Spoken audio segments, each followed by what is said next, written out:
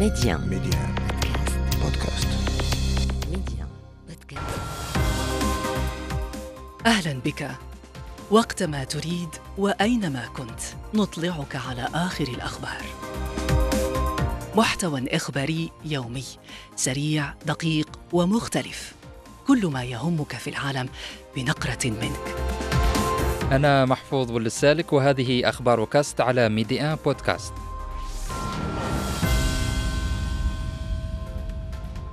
أهلا بكم. منهيا أشهرا من الجمود، الرئيس التركي يوافق على انضمام السويد إلى الناتو قبل قمة للحلف تحتضنها ليتوانيا. إردوغان ربط عضوية ستوكهولم بإعادة إطلاق الاتحاد الأوروبي مفاوضات انضمام أنقرة للتكتل. احتجاجات واسعة في إسرائيل على خلفية إقرار الكنيسيت لإصلاح قضائي مثير للجدل. الإصلاح الذي صادق عليه البرلمان في قراءة أولى اعتبرته المعارضة ضربا لمبدأ توازن السلطة وتقويضا للديمقراطية. في مؤشر على انتعاش السياحة بالمغرب، عدد السياح الوافدين على المملكة برسم النصف الأول من السنة الجارية وصل 6 ملايين ونصف المليون سائح، بزيادة تجاوزت 20% مقارنة ب2019. أولى المحطات من ليتوانيا عاصمتها فيلينيوس تحتضن اليوم قمة لدول حلف شمال الأطلسي على أجندتها ملفات عديدة، بينها انضمام دولة السويد إلى الحلف. انضمام أنهى بشأنه أمس الرئيس التركي رجب طيب إردوغان أشهرا من الجمود بخصوص هذا الملف، وذلك بإعلانه موافقة أنقرة على الانضمام. لكن إردوغان ربط عضوية السويد في الناتو بإعادة الاتحاد الأوروبي إطلاق مفاوضات انضمام بلاده إلى التكتل. مراسلتنا في اسطنبول وصال طنطنة معها التفاصيل. وافقت تركيا على انضمام السويد لحلف شمال الأطلسي الناتو. القرار اتخذه رئيسها رجب طيب إردوغان في فيلينيوس، حيث تدور قمة الدول الأعضاء ساعات قبل توجهه إلى عاصمة ليتوانيا. ودعا إردوغان شرط انضمام بلاده للاتحاد الأوروبي مقابل قبول عضوية السويد بالحلف. مهد الطريق لعضوية تركيا في الاتحاد الأوروبي أولا، ثم نمهد الطريق لعضوية السويد في الناتو، كما مهدنا الطريق لفنلندا. انتظرت تركيا على أبواب الاتحاد الأوروبي منذ أزيد من 50 عاما. متخصص العلاقات الدولية محمد علوش يقول: في وقت قدمت فيه السويد تعهدات جديدة للجانب التركي فيما يتعلق بنشاط التنظيمات الإرهابية، وأيضا حصلت تركيا على وعود من الاتحاد الأوروبي بتسريع عملية المفاوضات الانضمام والاتحاد الجمركي ورفع التأشيرة وما إلى هنالك. لكن أيضا علينا أن ننتظر في الفترة المقبلة كيف ستسير الأمور بعد هذا الاتفاق. تركيا سعت لتحقيق مكسب جديد يتعلق بعضويتها في الاتحاد الأوروبي عبر بوابة السويد، وعن ذلك قال المحلل هشام جني: حلف شمال الأطلسي والاتحاد الأوروبي حلفان مختلفان، وشروط الانضمام إليهما مختلفة عن بعضها البعض، فربط الملفان غير واقعي، ولا أظن بأنه سيأتي بنتائج. دعمت واشنطن والناتو مساعي أنقرة، ووعدت ستوكهولم بذلك أيضا. وصال طنطنة لميديا اسطنبول. غداة موافقة تركيا على عضوية الدولة الإسكندنافية في الحلف أعطت المجر التي لم تصادق بعد على انضمام السويد لحلف شمال الأطلسي إشارة إيجابية لذلك اليوم. قمة حلف شمال الأطلسي في ليتوانيا، والتي أكد الكرملين أنه يتابعها عن كثب، منددا بما اعتبره طابعا قويا مناهضا لروسيا، تحضر أوكرانيا بقوة على جدول أعمالها. الأمين العام لحلف شمال الأطلسي قال إن قادة الدول الأعضاء في الناتو سيوجهون رسالة واضحة وإيجابية إلى أوكرانيا حول انضمامها للحلف، فيما أعلن البيت الأبيض أن الحلف سيعرض مسارا يتيح في نهاية المطاف انضمام كييف، لكن من دون تحديد جدول زمني لذلك. وضمن ردود الفعل، ندد الرئيس الأوكراني فولوديمير زيلنسكي الذي توجه إلى حلف شمال الأطلسي في فيلينيوس بتردد وضعف الحلف على صعيد انضمام كييف إليه، معتبرا في تغريدة على تويتر أن هذا الأمر يشجع ما وصفه بالإرهاب الروسي. على صعيد آخر، أعلن الكرملين أن انضمام السويد إلى حلف شمال الأطلسي ستكون له تداعيات سلبية على أمن روسيا، وذلك بعد موافقة تركيا على دخول الدولة الإسكندنافية للحلف.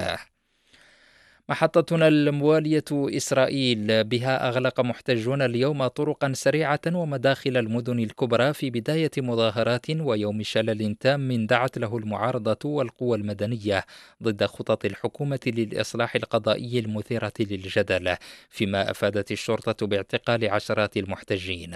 تأتي هذه التطورات ساعات بعد مصادقة البرلمان في قراءة أولى على بند أساسي ضمن خطة الإصلاح القضائي يرمي لإلغاء إمكانية أن يفصل القضاء في مدى معقولية قرارات الحكومة، وهو ما ترفضه المعارضة وتعتبر أن من شأنه تقويض الديمقراطية في البلاد.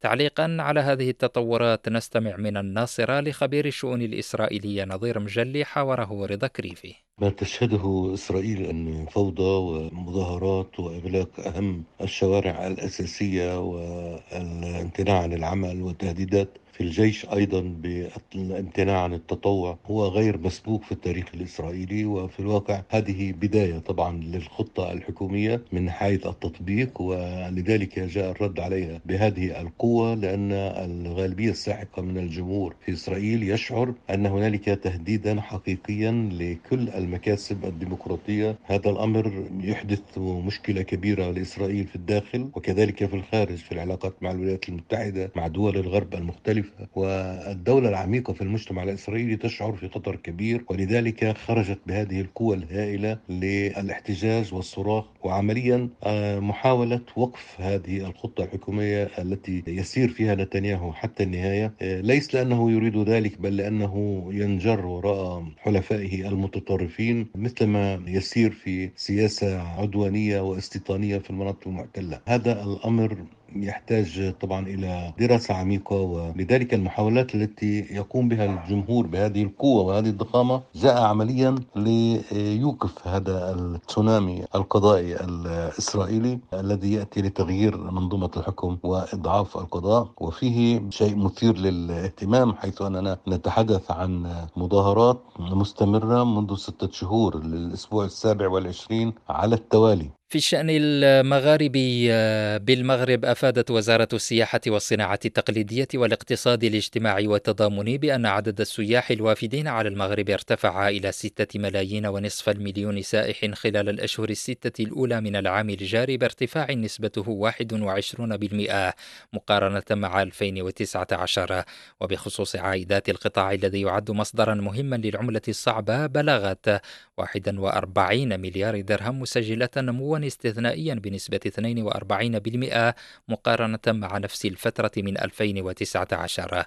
قراءة في هذه المعطيات مع الخبير السياحي الزبير بحوت من ورزازات حاورته أمينة علوي. فعلا 6.5 مليون سائح خلال 6 أشهر الأولى 2023 هو رقم مهم بالنسبة للمغرب، لأنه رقم تراكمي زيادة ديال 21% مقارنة مع 2019 نفس الفترة اللي قبل الأزمة. لابد أن نشيد بهذا الإنجاز اللي أكيد أن النسبة الكبيرة نتاع هذه الزيادة عندها علاقة بالرقم الكبير ديال مغاربة المهجر. أظن بأنه أكثر من 50% نتاع الزيادة اللي عرفتها السياحة المغربية كترجع للتوافد المكثف ديال مغاربة المهجر، وأنا أظن مع عملية مرحبا أن مغاربة المهجر غتكون الزيادة ديالهم كتجاوز 50%. وهذا يطرح سؤال حول ما هي قيمة الزيادة ديال السياحة الدولية، يعني الجنسيات الأخرى. عندنا مجموعة نتاع الأسواق التي تطورت، في نفس الوقت نحتاج إلى معرفة الأسواق الأخرى، أساسا السوق الفرنسية اللي هي كأول سوق نتاع المغرب، أسواق أخرى مثل ألمانيا، سويسرا، كندا إلى آخره. لا بد أننا نتوفروا على معطيات كذلك عندها علاقة بالليالي المبيت، لأن النشاط السياحي اللي كيأثر فيه كثير هو ليالي المبيت، ما مذكورش في البلاغ، ولكن على العموم ننتظر في الأسابيع المقبلة أننا نتوصلوا بالمعطيات المدققة من عند المرصد الوطني للسياحة باش يكون عندنا حكم. قيمة ديال العملة الصعبة إلى نهاية ماي كانت متميزة، هذا عنصر إيجابي. في تونس كشفت معطيات جديدة للمنتدى التونسي للحقوق الاقتصادية والاجتماعية عن فقدان 608 مهاجرين خلال 6 الأشهر الماضية لدى محاولتهم عبور البحر الأبيض المتوسط نحو السواحل الإيطالية. جولة أخبار كاست انتهت. أخبار كاست، اختيارك، اختر أن تشترك معنا.